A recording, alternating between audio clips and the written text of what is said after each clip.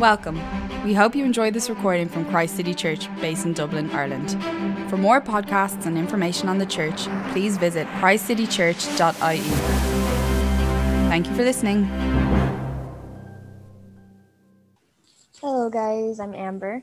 So our reading from today is from Deuteronomy 5:12-15. It says, "Observe the Sabbath day by keeping it holy, as the Lord your God has commanded you.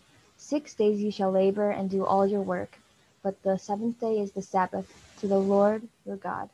On it you shall not do any work, neither you, nor your son or daughter, nor your male or female servant, nor your ox, your donkey, or any of your animals, nor any foreigner residing in your towns, so that your male and female servants may rest as you do.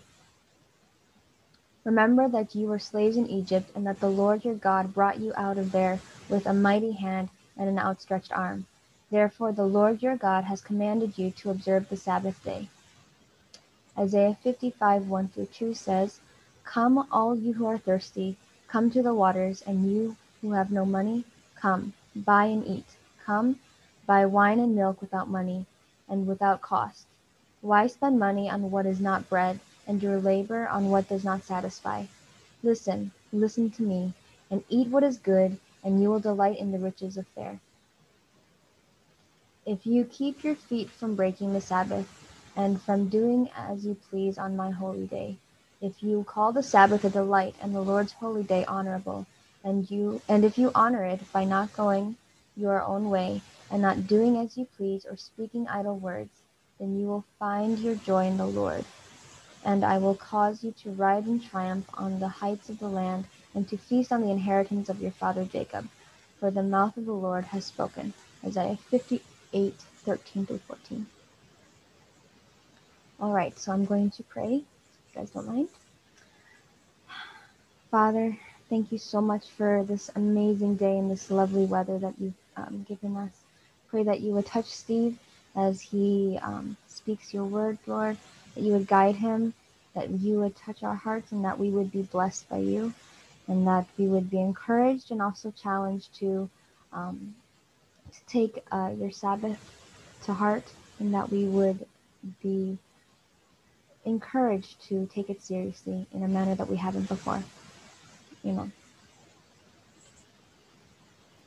Amen. Great. Nice to be with you all. Happy St. Patrick's to everyone. Thank you, Sarah, for sharing so well. And it's so good for us to be aware of these issues and be praying and supporting and allowing the Holy Spirit to provoke us to our role. So thank you to you, and thanks to everyone who's led so far. The Sabbath, the secret to happiness. This is part 3 in a 4-part series where we're looking for answers to many of our modern problems by looking at an ancient Jewish practice, the Sabbath. If you haven't been with us, or even if you have, this is what we've looked at so far. Week 1 was the ruthless elimination of hurry. We've got to slow down to avoid the challenges of fatigue, exhaustion, and burnout. But we looked in week 1, it's got to start in our heart. We've got to ruthlessly eliminate the hurry from our heart by knowing we're justified by faith in Christ. So that was the week 1. Week 2 then, last week, was the Sabbath is the antidote to anxiety. You see, anxiety causes so much mental and emotional tiredness. It's exhausting.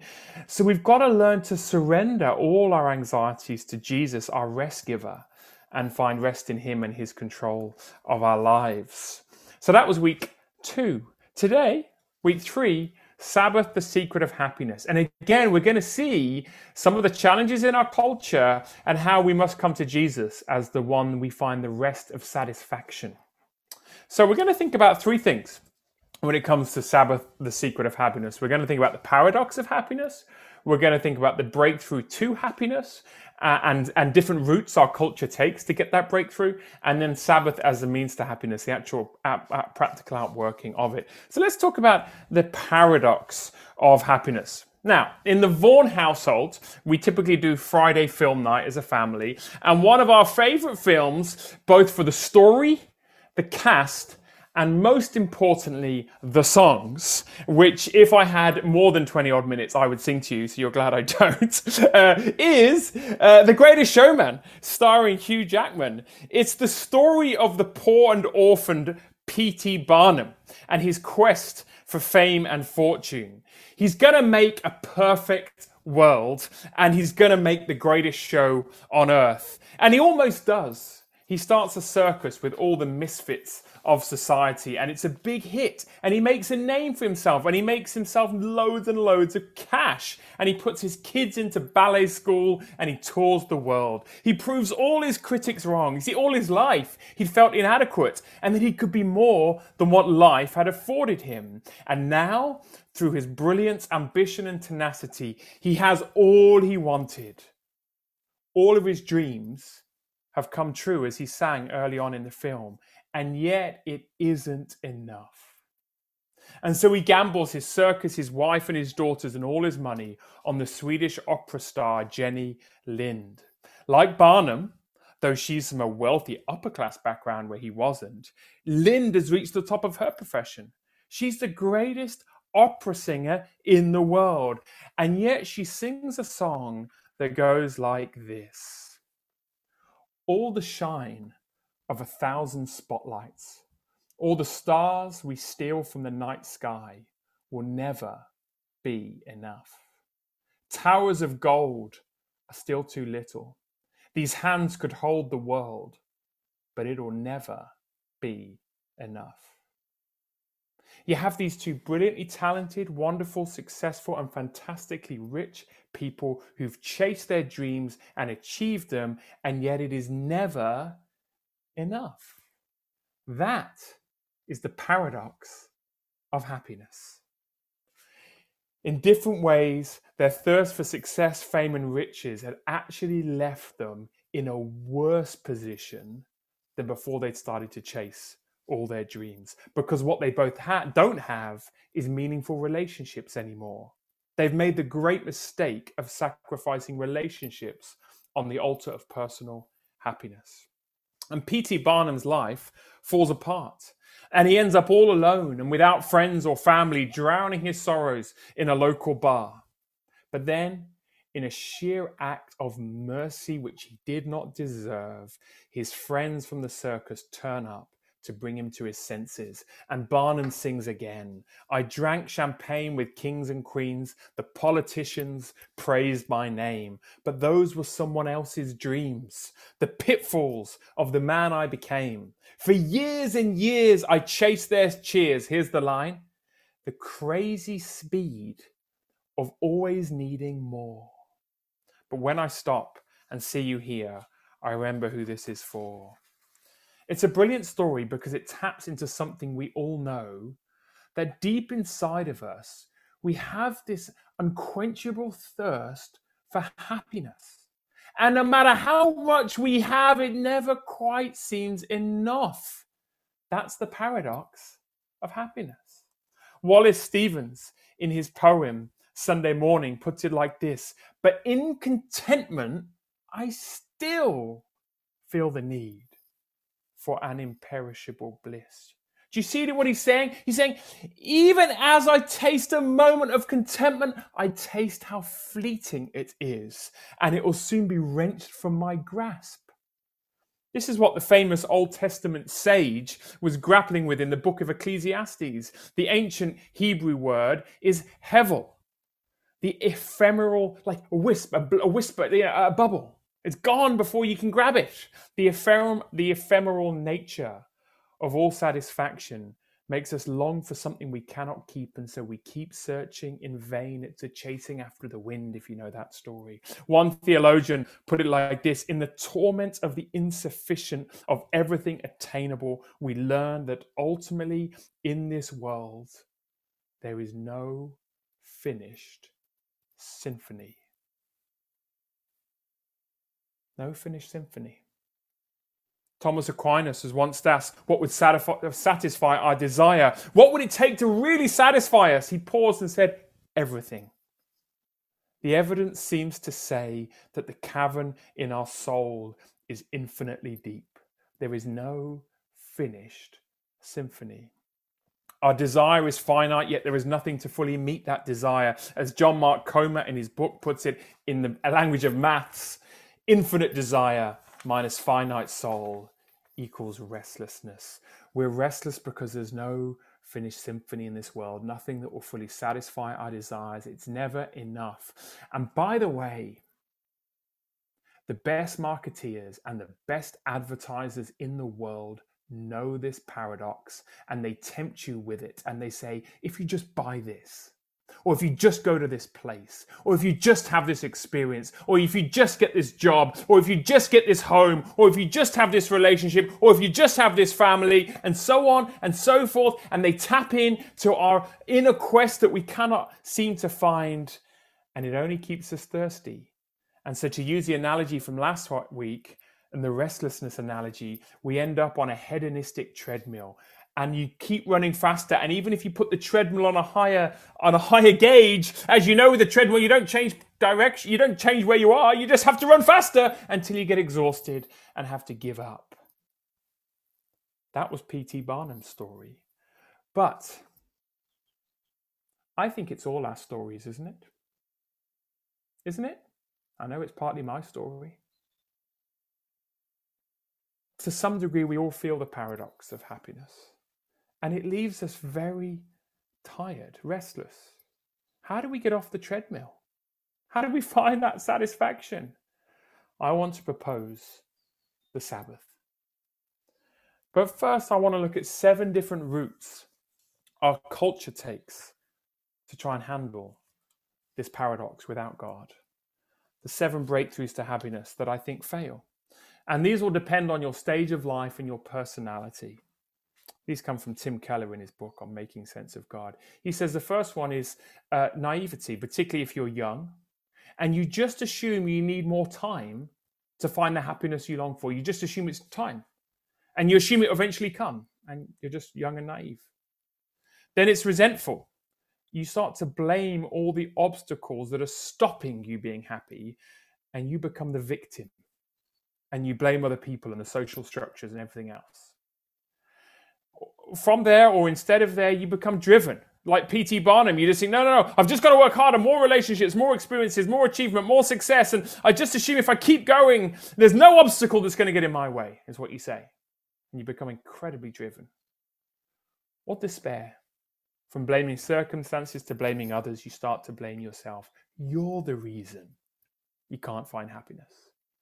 And so you start to hate yourself. All of those tactics, 4 out of the 7, assume happiness is out there to be achieved, and these are some of the ways you deal with that.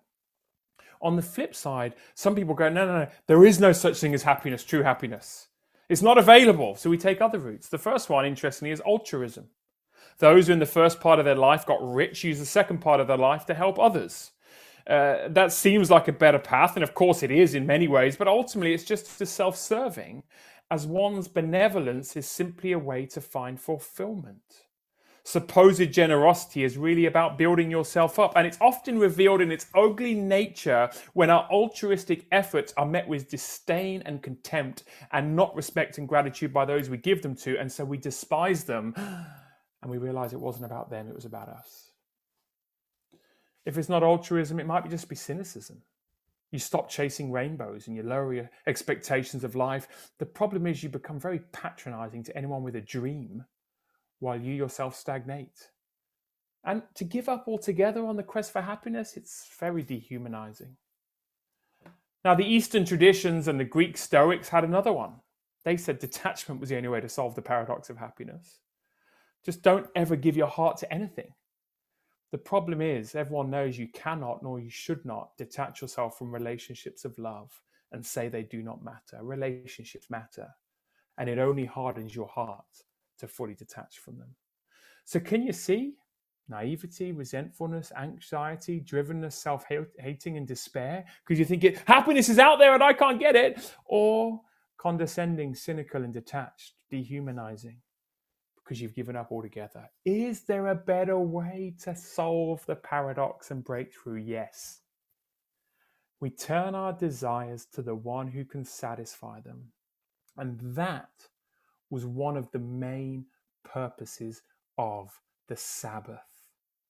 To remind and encourage and lead our hearts to the one that can and does satisfy, partially in this life, and one day in the life to come. The Sabbath was a holy day, a day for delight, because it was a day when our desires and our hearts focus on God and how satisfaction was found in Him. The Sabbath was a day for getting off the hedonistic treadmill and to gaze upon the one for whom this is all for and to whom we are running. You see, when Israel was given the Ten Commandments, that we just read out the fourth, we remember how the fourth commandment fits into all the other ones. So, for example, the first commandment says this: you shall have no other gods before me. That's the first commandment. How did Jesus summarize the commandments? Do you remember? Love the Lord your God with all your heart and with all your soul and with all your mind. This is the first and greatest commandment. And the second is like it: love your neighbor as yourself. All, you see that phrase? All of the law and the prophets hang on these two commandments. In other words, we can only obey the fourth commandment about the Sabbath when we have first obeyed the first commandment to love God first. When we look only to God to truly satisfy us, when we love Him above all else, when we love the giver above the gifts, we can start to obey the Sabbath. So here is the rub of the issue, and it comes from St. Augustine, who wrote the first autobiography in world history, his Confessions. He grapples with the paradox of happiness famously in his Confessions, like the man of Ecclesiastes did. And Augustine concludes that the issue is not that we love the wrong things, but we love things in the wrong order. It's not that we love the wrong things, it's we love things in the wrong order. The solution is not to love the things of this life less, but to love God more. The problem is not that we love our job or our children too much, but we love them too little. We love God too little in relationship to them. God is the only one we cannot lose. God is the only one we know will ultimately satisfy us. So don't give your hearts fully and finally to anything but Him. And that, by the way, is why in the Bible, God is constantly telling us to praise Him. Not for His sake, but for our sake. Because if you worship anything but God, it'll crush your heart. So Augustine, writing around the 5th century, St. Patrick's Day this week, wasn't it? He's writing just before St. Patrick. And it's one of the most famous lines that's come down to us from 1500 years ago. And Augustine says this: you stir man to take pleasure in praising you, because you have made us for yourself, and our heart is restless until it rests in you. The solution is not to love the things of this life less, but to love God more. That is why the first commandment says, that is what the first commandment says, that is what Jesus knew, that is what Augustine understood. That is the breakthrough to happiness. Because when we love God first, our love for other people and other things is purified. And therefore we can actually enjoy them fully without needing from them something they cannot give us, that only God can give us. True and lasting happiness and satisfaction. But when we go to Him for those things, true and lasting happiness and satisfaction, we can enjoy His gifts much more appropriately without feeling they're going from our grasp. And we don't resent them, and we don't put too much weight on them, and we don't end up feeling restless. So Tim Keller, in his chapter on satisfaction in the book Making Sense of God, says this: here then is the message. Don't love anything less. Instead, learn to love God more. You will love other things with more satisfaction. You won't overprotect them. You won't overexpect things from them. You won't be constantly furious with them for not being what you'd hoped.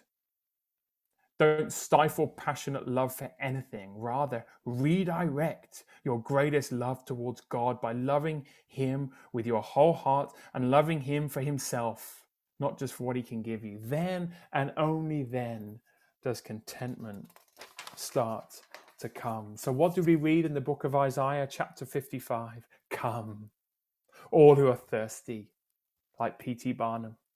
Come to the waters you have no money, come buy and eat. Come buy wine and milk without money and without cost. Why spend your money on what is not bread? Why your labor on what does not satisfy? Listen to me and eat what is good, and you will delight in the richest of fare. God is giving us an invitation to a feast, not the feast provided by this world that will always leave you hungry, but a feast that he will provide. And the feast is free. It comes by grace and not works. So we come without money, and yet we can somehow buy and eat. God is urging us, stop spending your money on things that don't satisfy. Stop spending your energy in an endless and exhausting pursuit of happiness that never comes. Stop listening to the world's narrative about how happiness comes. Stop listening to the marketeers and the advertisers who are making enormous amounts of money from your discontent, and start listening to God and eat what is good and delight in the richest of fare. There is delight, enjoyment, happiness, satisfaction in the meal and the drink that God provides. And remember from Genesis chapter 2, week 1 of our series, when God rested, he didn't rest because he was tired. He rested because his work was finished and his work was good. So he rested because he was satisfied. And God says, hey, I've worked again to prepare a feast and to prepare meat and wine that you can enjoy and you can delight in.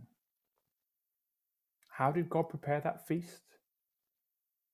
Years later, Jesus, God's Son, the bread of life who satisfied, would be broken into pieces so we could eat.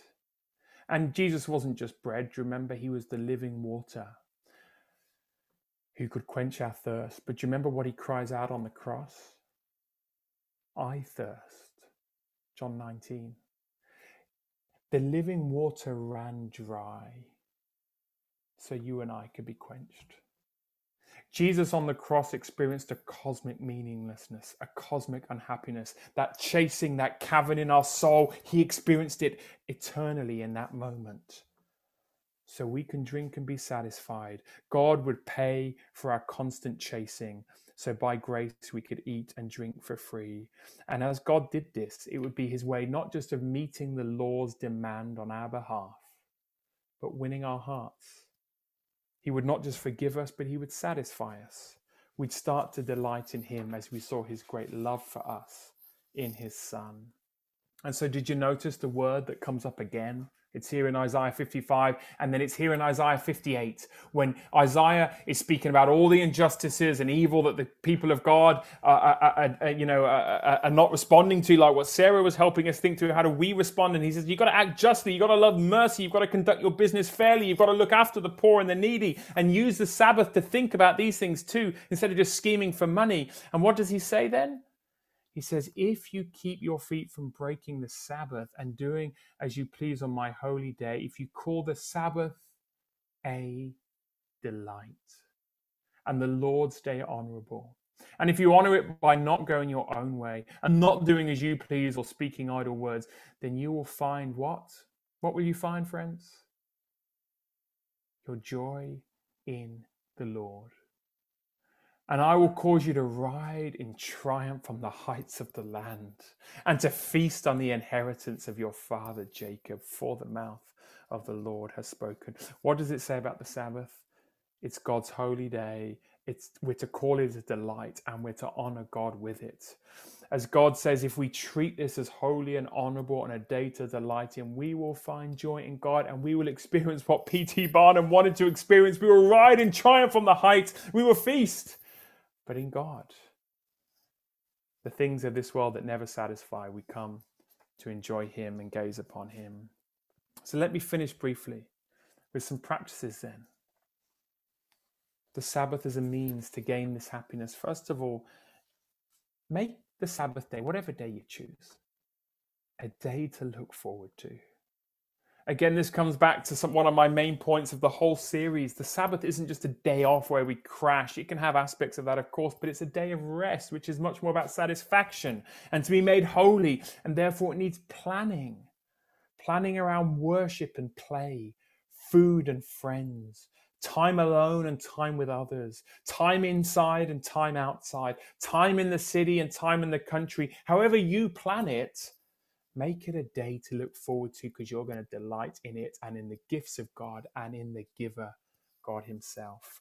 Dan Allender, in his book on the Sabbath, put it like this: the Sabbath is an invitation to enter delight. The Sabbath, when experiencing God intended, is the best day of our lives. Without question or thought, it is the best day of the week. It is the day we anticipate on Wednesday, Thursday, and Friday, and the day we remember on Sunday, Monday, and Tuesday. Sabbath is a holy time where we feast, play, dance, have sex, sing, pray, laugh, tell stories, read, paint, walk, and watch creation in its fullness. Few people are willing to enter the Sabbath, sanctify it, to make it holy, because a full day of delight and joy is more than most people can bear in a lifetime, let alone a week. Now, let's not worry about whether it has to be a Saturday or a Sunday. I don't think it does, because I think Jesus is our Sabbath. But the practice of a weekly day of rest that was grounded in creation, reiterated in the story of Israel's redemption, we should heed the wisdom of the weekly nature of it as far as we are able with our work, and make it a day to look forward to. And a key ingredient is worship, personal and corporate, to say to God in our hearts that we can sing, I don't love the things of this world any less, I just love you more. Our hearts are restless, Augustine said, until they rest in him.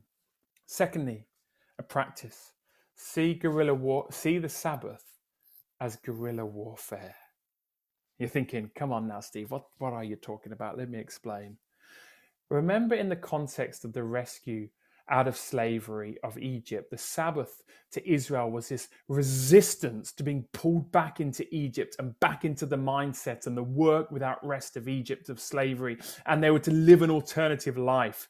And so when you plan and enjoy a day of rest and delight in God, remember you're practicing guerrilla warfare against sin, the world, and the devil, who are trying to force you back under a slave master and your old self. Resist the forces at work that are trying to dictate the narrative you should believe about happiness. The social media scroll that makes you jealous, the newsreel where you get anxious. God and his word and his story about the world dictates our values.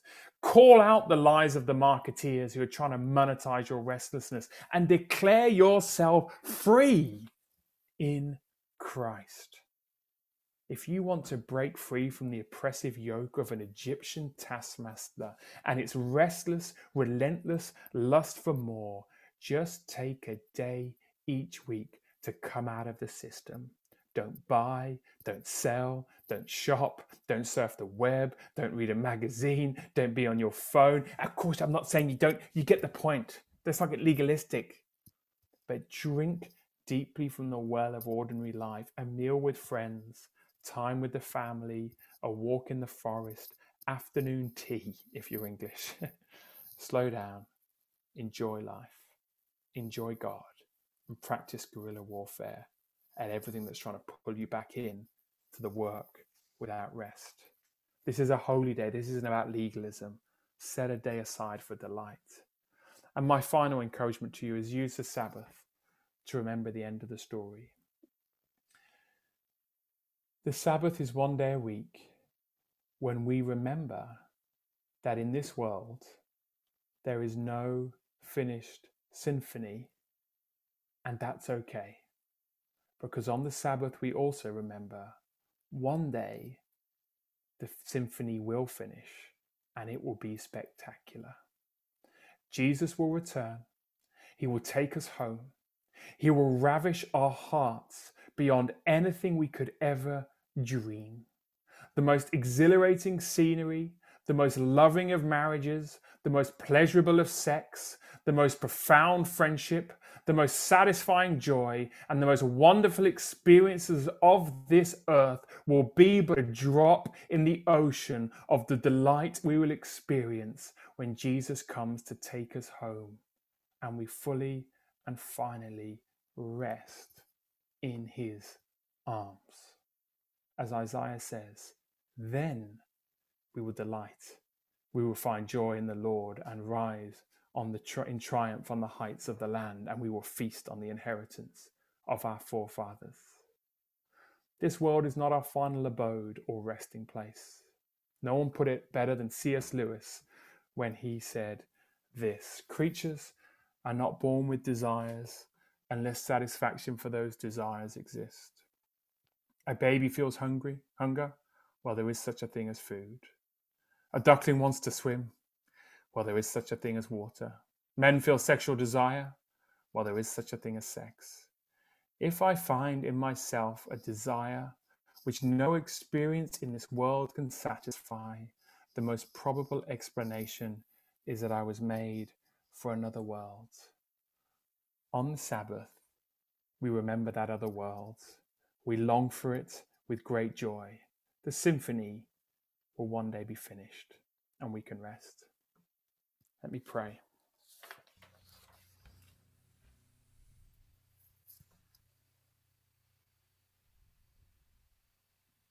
Lord, you've put in us this deep hunger for happiness, this deep hunger for joy and satisfaction. And Lord, the last thing you want us to do is to quell that and quench it and stifle it and say that doesn't matter. Lord, you're saying, no, it really matters, but we're to find and redirect all our desires and our joy and our hope for satisfaction, not in the things of this world, but in you, our giver of all good gifts, our lover, our king, our savior, our friend, our spouse. Lord, it's in you. Forgive us again, Lord, for when and how we chase after happiness and we go after all the wrong things instead of you. And teach us, Lord, this deep lesson of Sabbath, that we can rest in you. Our hearts are restless until they find rest in you. Help us to put that into practice through the gospel every day, reminding ourselves that there's fake news all around us. There's marketeers trying to tell us that this is the way to happiness, and Lord, it's not. And on the Sabbath, we say, no, it's you. You are the apple of our eye. You're the joy giver. You're the one that fully and finally satisfies. And one day, Lord, you're going to come and take us home. And for every moment of sadness and for every unfulfilled desire in this life, you, Lord, are going to make it up to us in tenfold. We thank you, Jesus, that you are the bread of life broken for us, that we might eat and be satisfied. We thank you, Jesus, that you are the spring of living water that ran dry so we could be quenched. And once again, we sing now as your people, declaring and turning our hearts to you to say you are the great joy giver, and we put all our hope for happiness, ultimate, final happiness in you. In your name we pray. Amen.